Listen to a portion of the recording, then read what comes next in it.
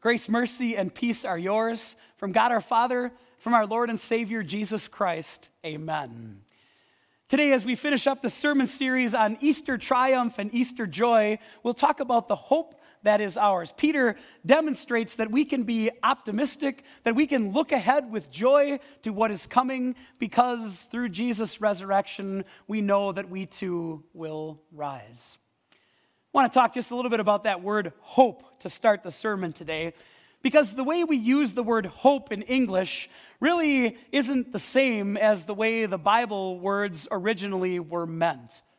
I suppose basically what's happened is something that used to be sure and certain has been reduced really more to a mere wish. I think you know and understand how we use the word hope, right? You might say something like this: I hope it doesn't snow anymore this spring. Or, I hope my final exam in that class is a lot easier than I think it's going to be. Right? We aren't in control of any of those things. We don't know exactly what's going to happen. We're simply expressing a desire. I suppose we could say, I hope the Wisconsin Badgers win the Rose Bowl this year. None of those things are certain or sure. But when the Bible uses the word hope, it's never iffy. It's never left up to chance or circumstance. It is always certain. It's always solid. It's always sure. Maybe that's why Peter uses the word living as he connects it to hope in our sermon text for today. As we take a look at Peter's words today, that's exactly what Peter wants us to focus on. That kind of certainty. We have a sure hope. We have hope. We have hope even in the midst of our tough times, Peter will tell us. And then we have hope because we know where we're going, because of our goal.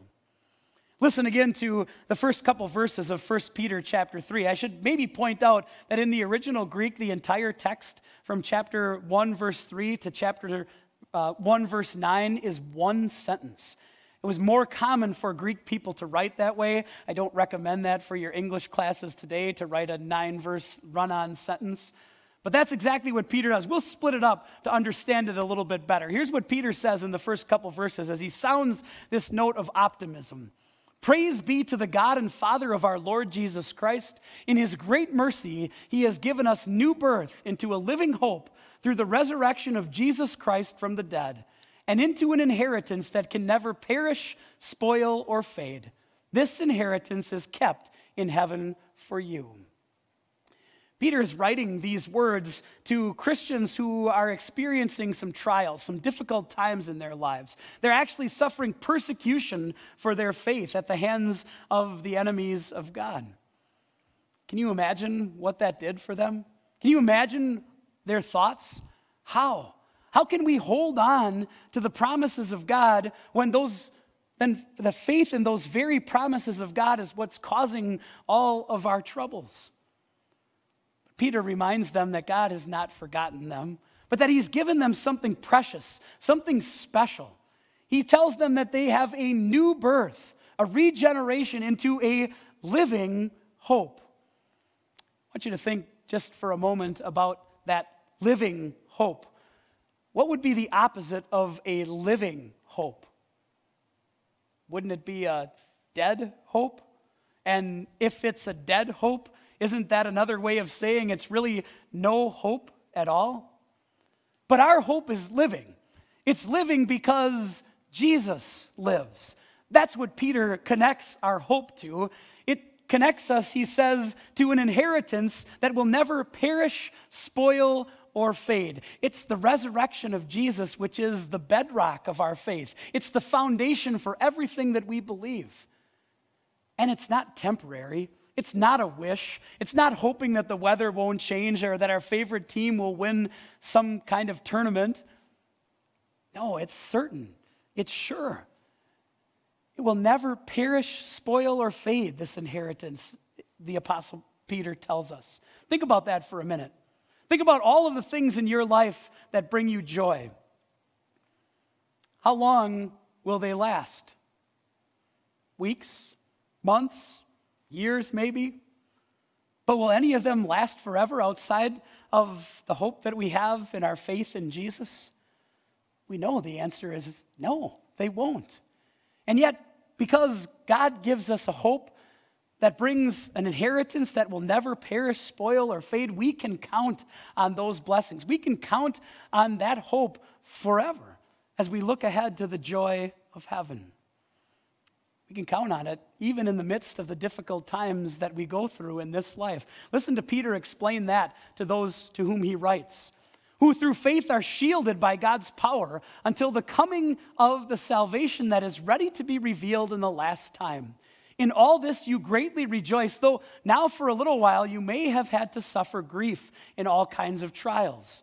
These have come so that the proven genuineness of your faith, of greater worth than gold, which perishes, even though refined by fire, may result in praise, glory, and honor when Jesus Christ is revealed. We don't have the final result of the hope to which we look forward. We're waiting. We're waiting for that day when we will experience in full the inheritance that will never perish, spoil, or fade. But while we wait, did you hear Peter's words? We're shielded. We're shielded by God's power. Isn't that a comforting thought? Now notice that Peter doesn't say that means we will never suffer. As a matter of fact, he tells us the exact opposite, picking up on something the Apostle Paul and Barnabas spoke through in the book of Acts through the author Luke when they said we must go through many hardships to enter the kingdom of God. Maybe you latched on to a couple of words that Peter spoke, though. Maybe you noticed that Peter said that that suffering that the people to whom he was writing were going through would be for a little while. Those are comforting words too, aren't they? As we're shielded by God's power, even the things that we go through in this life will only last a little while. Oh, and maybe that might be years, maybe a lifetime. But in comparison to eternity, it is only a little while. They can't last. They won't last forever. Because we have an inheritance, an eternal life to which we look forward to, where there is no more death or crying or mourning or pain, where all tears have been wiped away. That's why Peter explains what those trials accomplish. He calls them a refining fire for our faith. Do you see the picture? That as we go through the difficulties of this life, it's the fire of our troubles.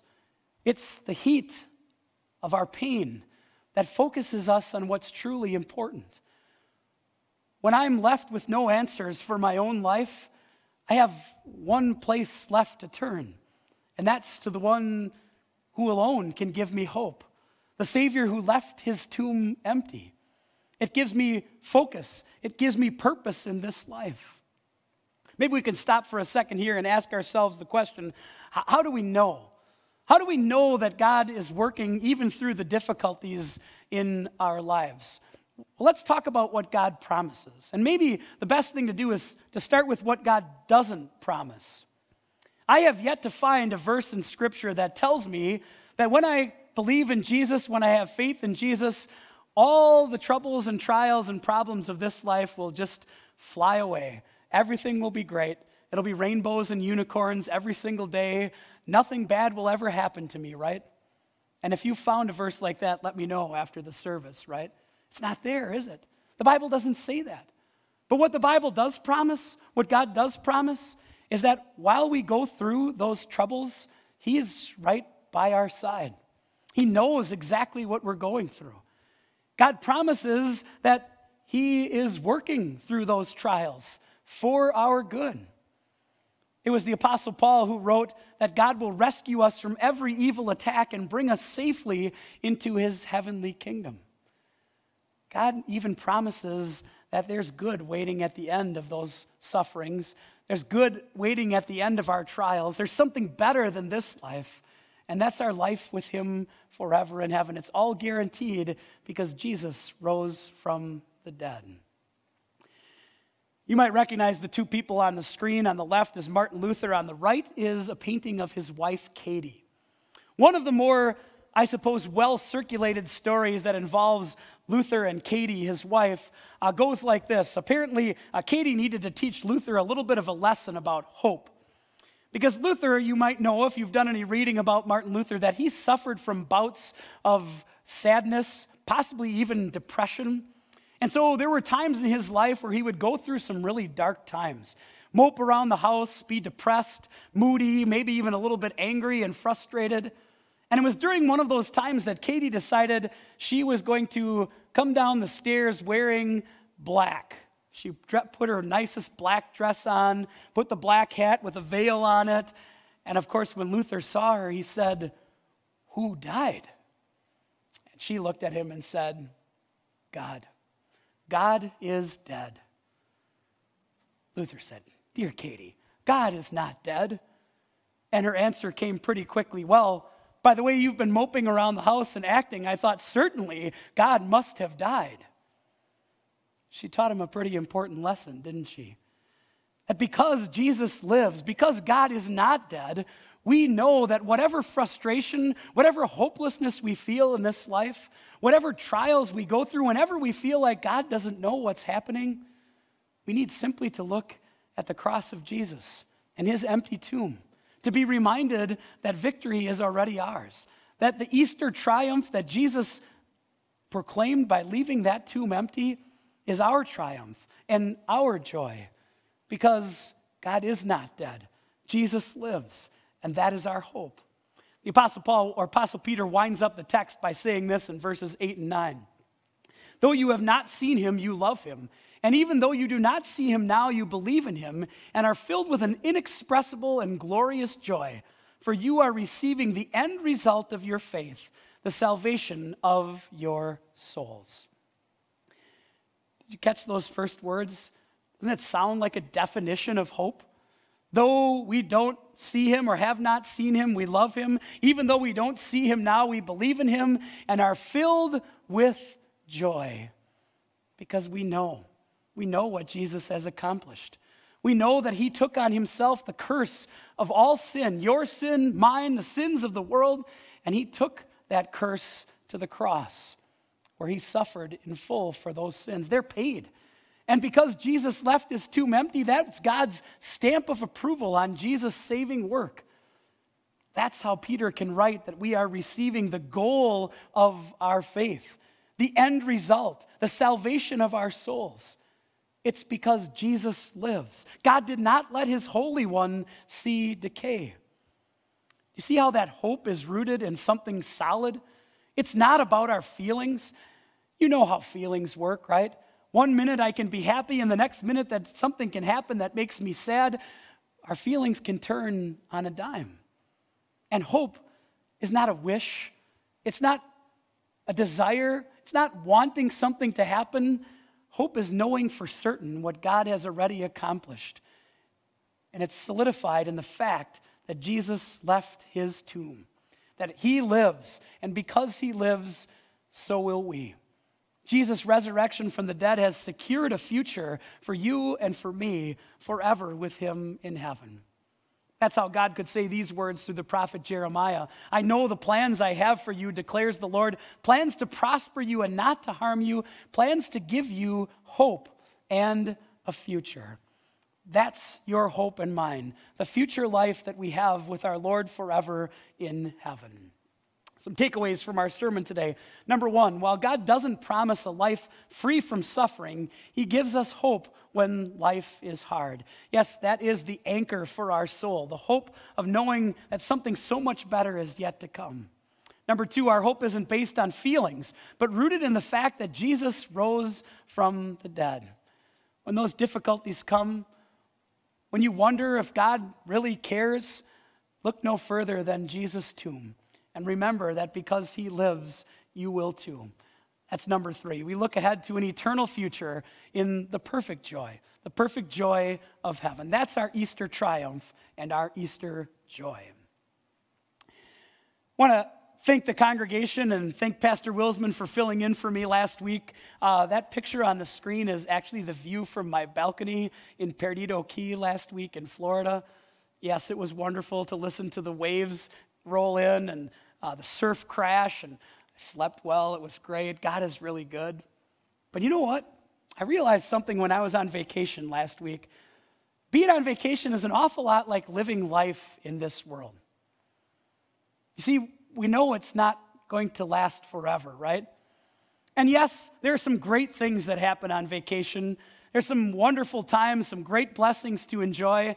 But you know what? Every once in a while on vacation, things don't go quite how you have planned. Maybe the weather changes your plans or other things happen.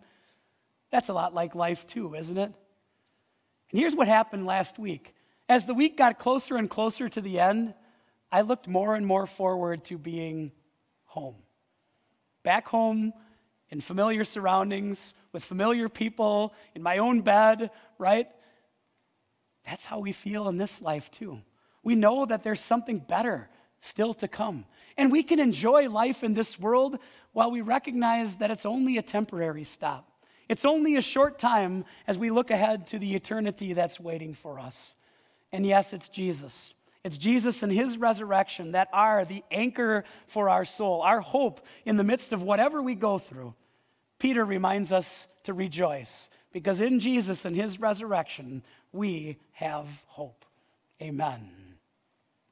The peace of God, which passes all understanding, will guard and keep your hearts and minds in Christ Jesus. Amen.